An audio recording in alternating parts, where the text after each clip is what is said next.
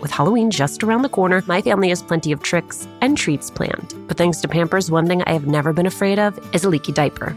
Fear no leaks with new and improved Pampers Swaddlers, now featuring a blowout barrier at the back waist that helps prevent up to 100% of leaks, even blowouts. We've always looked forward to getting the girls dressed up for Halloween when they were babies. And with Pampers, we knew that in addition to being absolutely adorable in their costumes, they would be dry, clean, and comfortable. With Swaddlers, you can rest assured that you have superior leak protection while keeping baby skin healthy. Pampers Breathe-Free Liner wicks away wetness, allowing baby skin to breathe, while the lock-away channels help keep baby skin dry and healthy. Pampers Swaddlers are dermatologist approved by the Skin Health Alliance, hypoallergenic, and free of parabens and latex. Pampers Swaddlers are available in sizes newborn to size 8 and now feature designs with the newest animal characters, Shiloh the elephant and Freddie the duck. For trusted protection, trust Pampers, the #1 pediatrician recommended brand. Download the Pampers Club app today and earn Pampers Cash. Redeem your Pampers Cash for exclusive Pampers coupon savings and rewards. A little update on our March 27th live recording of Latina to Latina. You did it. You sold out our early bird tickets. Thank you, thank you, thank you. There is still time to grab your regular tickets while they last. Again, the details. We are partnering with our friends at Poderistas to bring you a conversation with New York Times bestselling author Xochitl Gonzalez. It is happening at the William Vale in Brooklyn on March 27th. You can find the link to purchase tickets on our Instagram page at Latina to Latina or on mine at Alicia Menendez XO. I cannot wait to see you.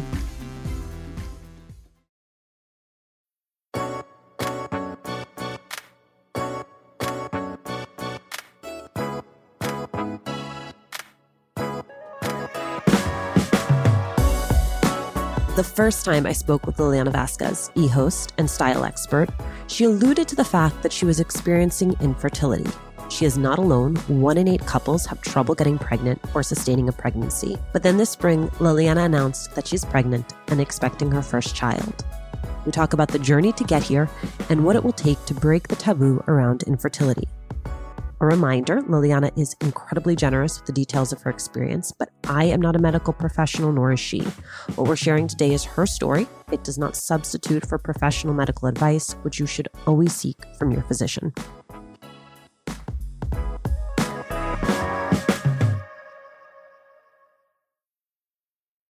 Lilliana, I cannot tell you how truly happy I am for you. The first time that you were on, you alluded to the fact that this had been very challenging, more challenging than you anticipated it being. And I really felt like we were catching you in the throes of it. So when I saw that news on Instagram, my heart skipped a beat. I can't express how happy I am for you, especially because I know what a long road this has been. I think when I was on the podcast with you, it was one of the first times I even said that statement, or like you said, hinted at the journey I had been on for a few years, even at that point, in any public way. But I remember walking out of your studio that day and I just felt so much better. And I hadn't even said anything.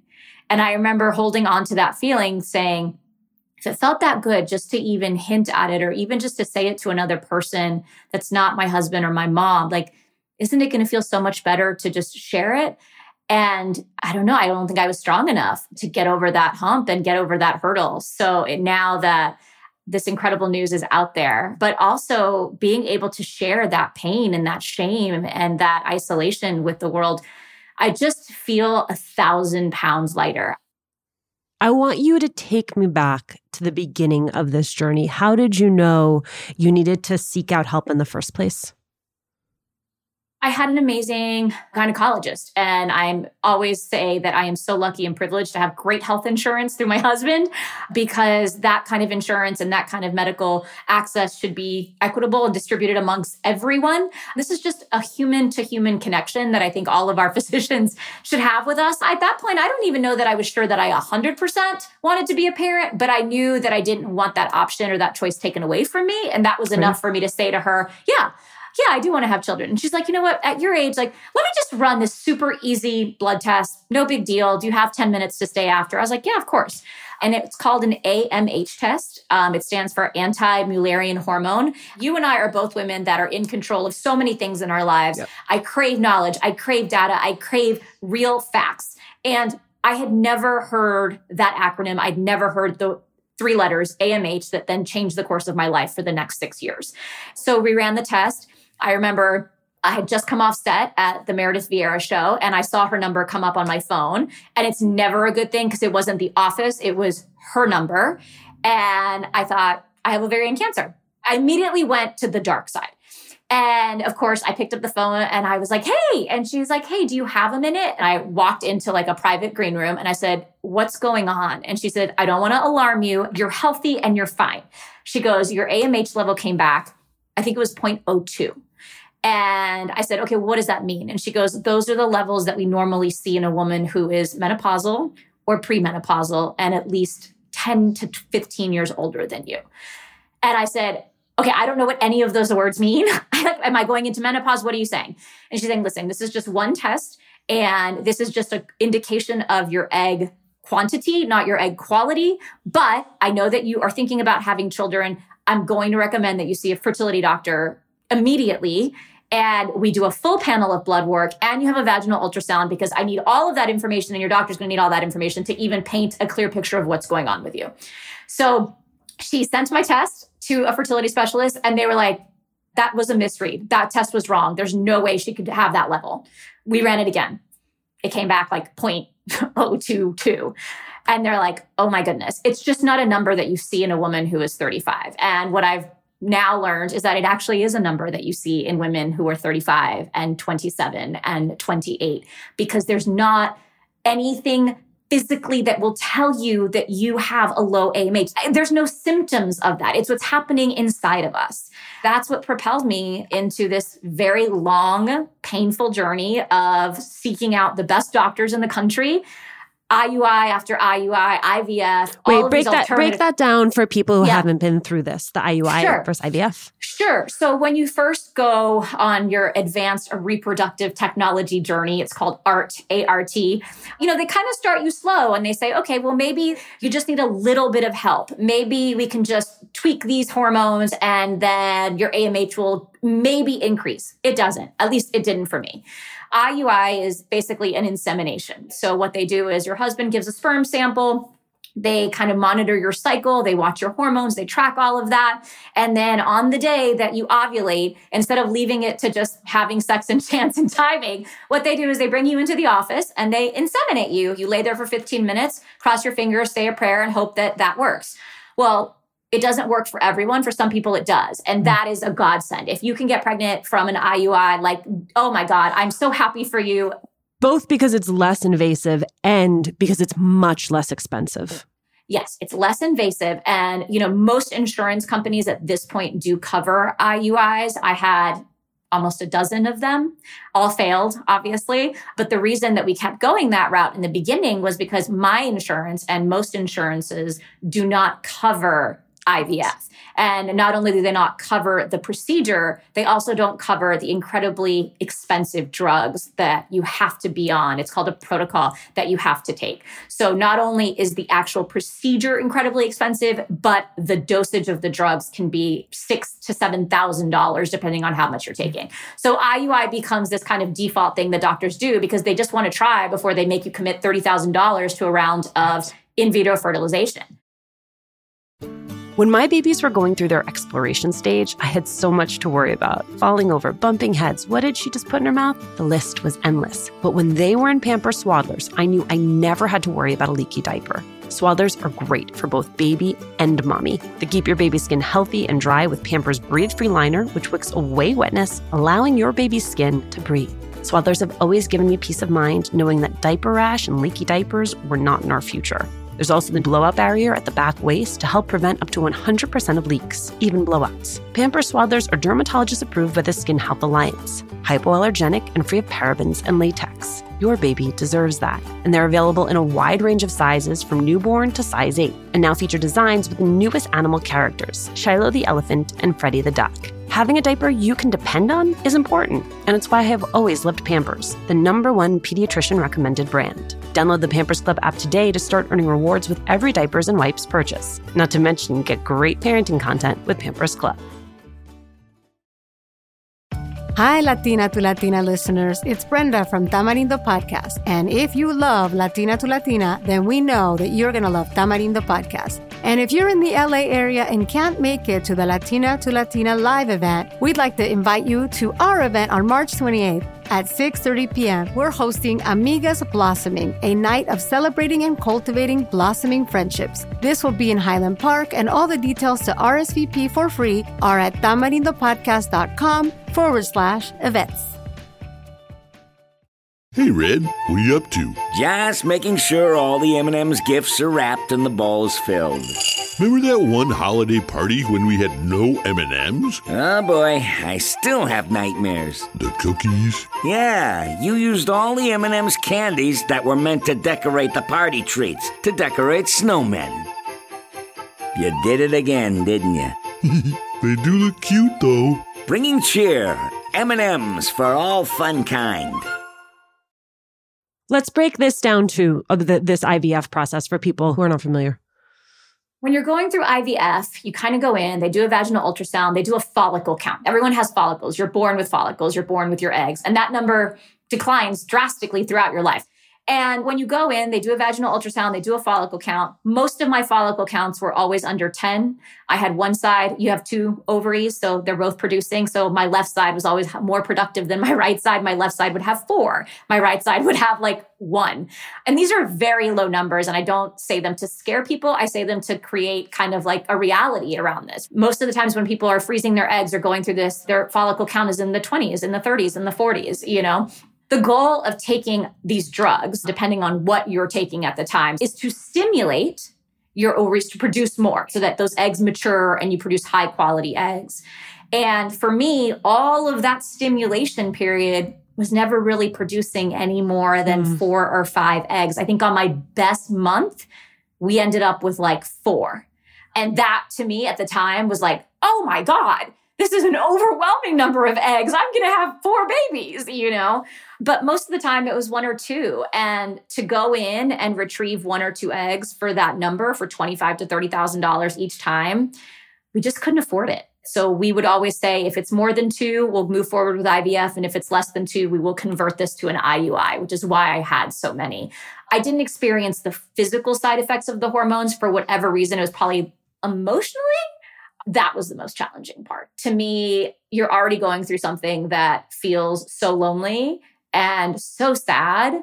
And I think the hormones just add to that. And listen, I made a decision very early on not to share this publicly and to only share this really with my husband, a close friend, and my mom. And I can't go back and change that decision, but I can look back and say that I probably should have made different decisions around that, because I think going through this alone is really, really hard, and it really hurt for so many years. And I think I just wasn't strong enough to share this story publicly. I was raised by somebody who is incredibly strong. My mom's one of the strongest people in the world that I know.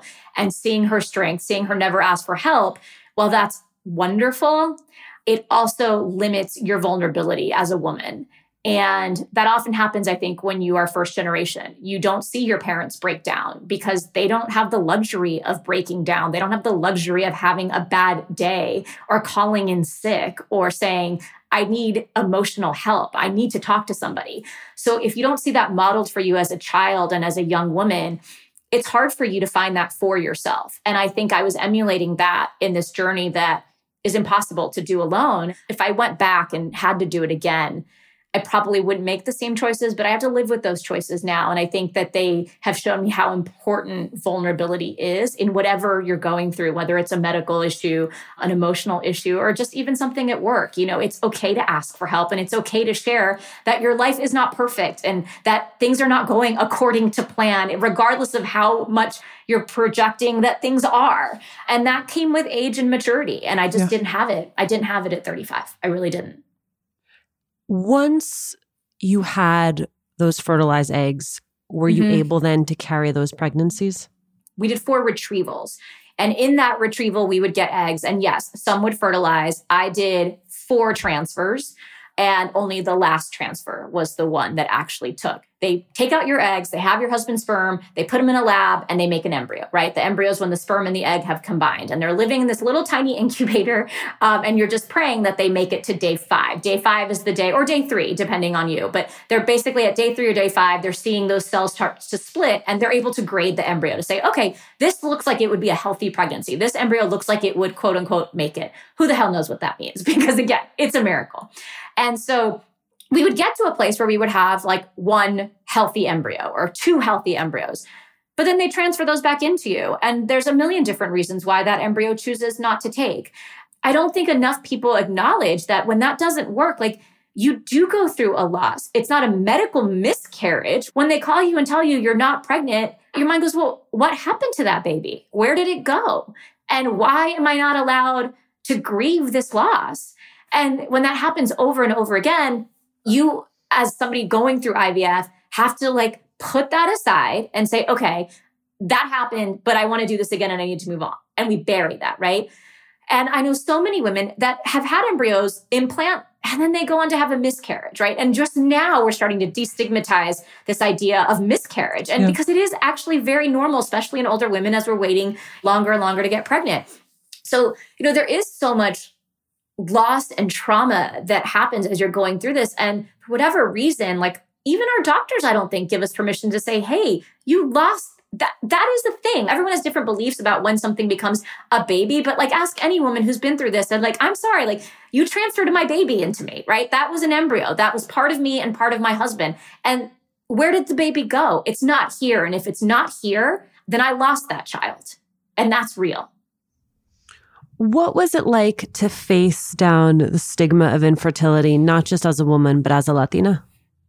I always say there's this very hurtful stereotype that exists, I think, in communities of color, because I've talked to a lot of my Black friends who also have shared this with me. As Mexican women or, as Latinas, like you sneeze and you're pregnant. Like you're pregnant before you even get married because we're just these fertile myrtles that can pop out babies on command.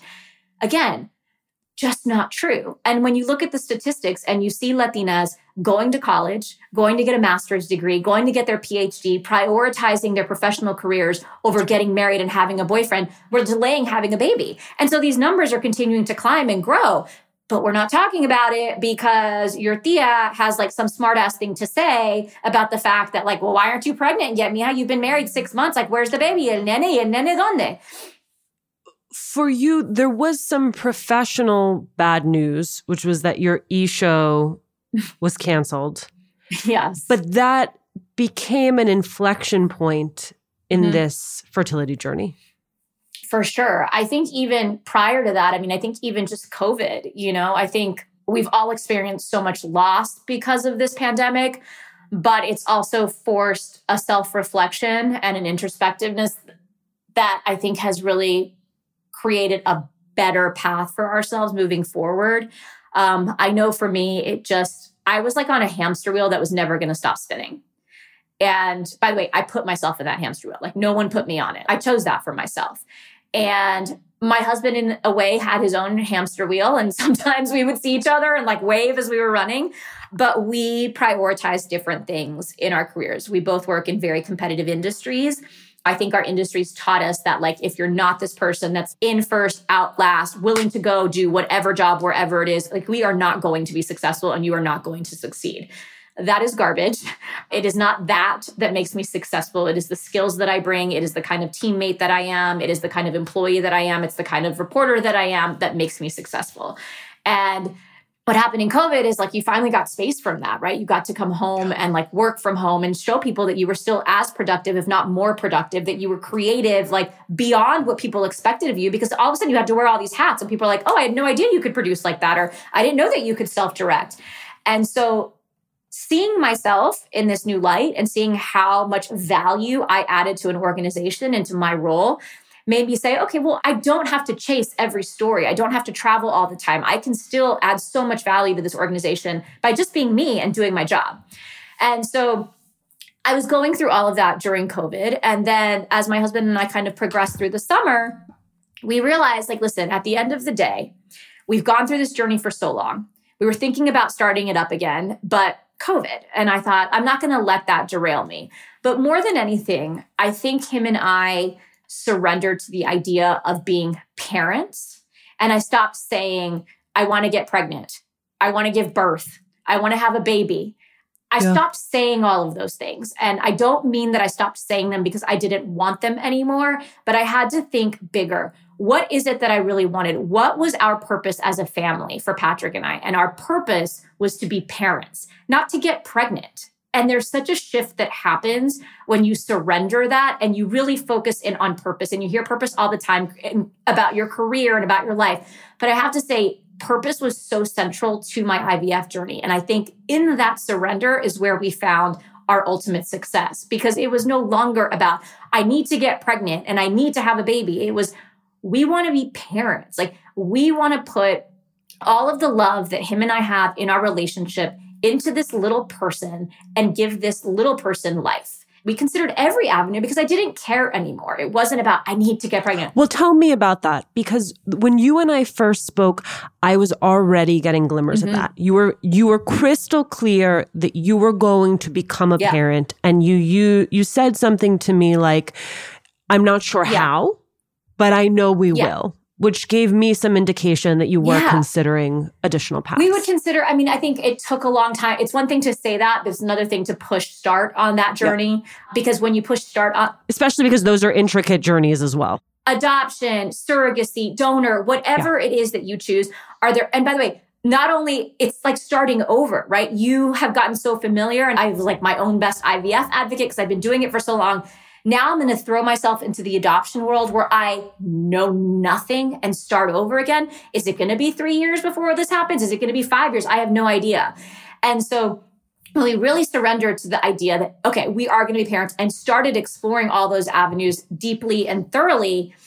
I realized like it didn't matter how we got there. And just the fact that Patrick and I were able to consider those avenues in itself was an incredible privilege that I am so grateful and thankful for, because that doesn't exist for everyone. And it made me realize how lucky I am and how blessed I am to be even able to consider these things when so many women and men don't have those same choices when it comes to their own family planning. Tell me about getting the call telling you were pregnant. If you know me, you know that I am like on top of everything at all times. And I've always like done a little extra digging, and like I'm a little bit of a detective. And so we actually transferred an embryo on election day. And just like make a stressful situation just a tiny bit more stressful. So I remember being in stirrups as they're transferring. And the physician who transferred is great. And I love him. And he's done my transfers before. And I said to him, okay, so like, I've been here before. What do you think I should do tonight? Well, he's like, listen, please don't watch the election. And I'm like, okay, well, if I don't watch the election, what should I do? And he's like, order a big bowl of pasta and have 2 glasses of red wine. Maybe he said 1 glass, and I think he said 2. You need to just de-stress and just take it easy, Lilliana. I tell you this every time, but like, please just take it easy. I go back, turn on CNN, order a big bowl of pasta, drink a glass and a half of wine. And I forced myself to literally like pretty much stay in that bed for the next like 24 to 48 hours. I went for a walk with Patrick to get breakfast, but this was the first time post-transfer that I had really given myself the luxury of just laying low for 48 hours. I don't lay low for 48. I can't do that. I'm not programmed that way. I actually can't imagine you laying low for 48 hours. I'm getting stressed thinking about you trying to lay low for 48 hours. But then you have to wait 2 weeks to find out the results. And my doctor called me in and was like, oh, hey, I just want to run some additional like blood work. Do you mind coming in? And I was like, yeah, no problem. So I went in, they did a blood test. No big deal. I'm so used to getting like poked and prodded that I thought nothing of the blood test, but I knew that this was not my beta. This was not the test that told me whether or not I was pregnant. He was very casual about it, and I didn't think to question it. I took the blood test, came back to Montauk, and I was going to take a pregnancy test the next day because I was like literally ticking off the days on my calendar. And my phone rings, maybe 7:30, and Patrick was still in the city. I was in Montauk laying on a couch reading, and it's my doctor. And now, again, I don't want to call at 7:30 at night from my doctor when I just took a blood test that morning. So I was like, hello? He's like, Lilliana, and he's very pragmatic, very practical, not a lot of emotion. I was like, hello. And I was like, hey, is everything okay? Why are you calling me? And he was like, I have great news for you. Literally like that. He's like, I have great news for you. And I was like, okay. And he's like, you're pregnant. And like, no emotion, no like, you're pregnant. And I was like, wait, who's pregnant? He goes, you're pregnant. I said, well, how would you know that? Because again, I haven't had my beta. And he said, well, I didn't want to tell you this, but I knew you'd probably start taking pregnancy tests tomorrow. So I didn't want you to be like upset one way or happy the other way and then have to correct it on Monday. He goes, so I just thought that I'd run it early. And if I did see a level this early, then I would be comfortable telling you that you were pregnant. And I said, if this is a joke, you have to stop right now. There is no way. And he's like, you are. And he was like, not only are you pregnant, he's like, but your levels are really strong. He goes, and I feel really confident that like, this is your baby. And I'm going to like cry. I'm going to like cry thinking about, I went numb. Like people were like, oh my God, were you screaming and crying? I said, nope. I went completely silent. I went numb. Like I couldn't feel my own body because it was the one thing I had been waiting for so long. I wasn't even ready for the news, right? Like on Monday, when I went in to take my beta, I would have been ready. I would have been prepared all weekend. I would have done my affirmations. I would have like gone in ready. I wasn't ready.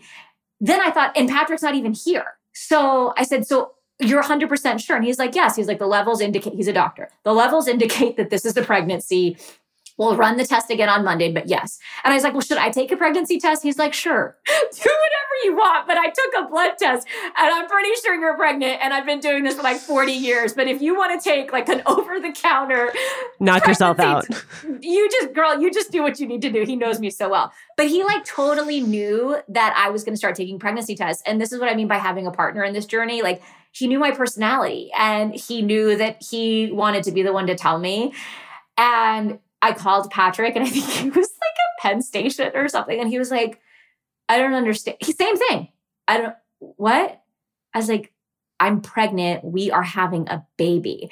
And then immediately, because he is so protective of me and of this baby, he later admitted to me that he went into like complete protection mode, which was, oh God, like, please let this be real, because I cannot even imagine the disappointment that she would go through if this didn't work. And again, I'd never been pregnant in my entire life. So the chances of me miscarrying, probably high, but every day for those first 12 weeks, I lived in complete fear. And I've shared this. And I said that most days I would ask myself, is today the last day that I'm going to be pregnant? I really did not start to let myself feel the joy of that pregnancy until I got to December, because I would just wake up and I would be like, is this the last day that I get to carry this baby? Yeah, this is a very common experience for my girlfriends who've gone through IVF, that crossing over from managing your expectations to being able to find joy and embrace your pregnancy is an incredibly difficult emotional chasm to cross. Yeah, and people can't understand it because they're like, you spent all this money, you spent all this time, can't you just enjoy it? No, it's not that simple. What is your best advice for someone who is still in the thick of this? It's that one word that I said earlier. It's surrender. You really have to. And surrender does not come easy to people that like to control every detail and element of their environment. It is counterintuitive. My brain is not programmed that way. I am not programmed that way.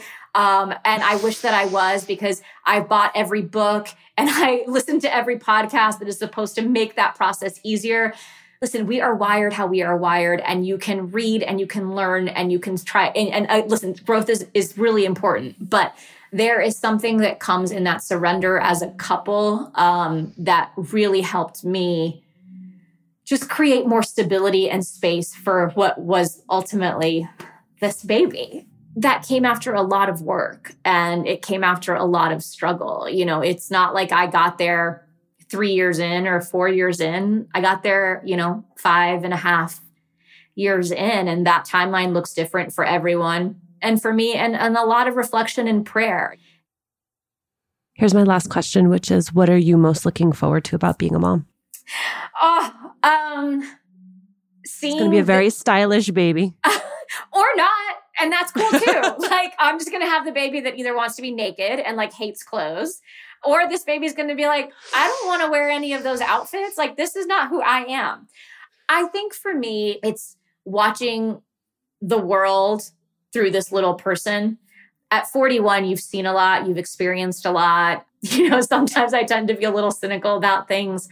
And I think it's a beautiful time for me in my marriage and also just in my professional career and in my own life to get to see how somebody else sees the world and get to start from scratch with their opinions. And I'm excited to see how they operate and how they grow and develop in this world.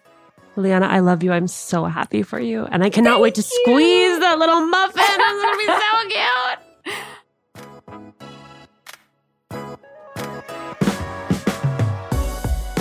Thank you for joining us. Latina to Latina is executive produced and owned by Juleka Lantigua-Williams and me, Alicia Menendez. Paulina Velasco is our senior producer. Our lead producer is Cedric Wilson. Kojin Tashiro is our associate sound designer. Manuela Bedoya is our social media editor and ad ops lead.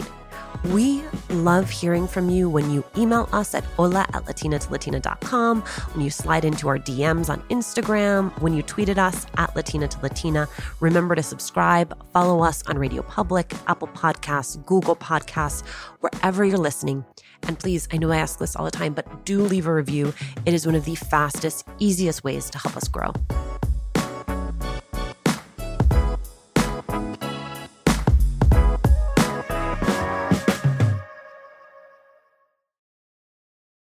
A little update on our March 27th live recording of Latina to Latina. You did it. You sold out our early bird tickets. Thank you, thank you, thank you. There is still time to grab your regular tickets while they last. Again, the details. We are partnering with our friends at Poderistas to bring you a conversation with New York Times bestselling author Xochitl Gonzalez. It is happening at the William Vale in Brooklyn on March 27th.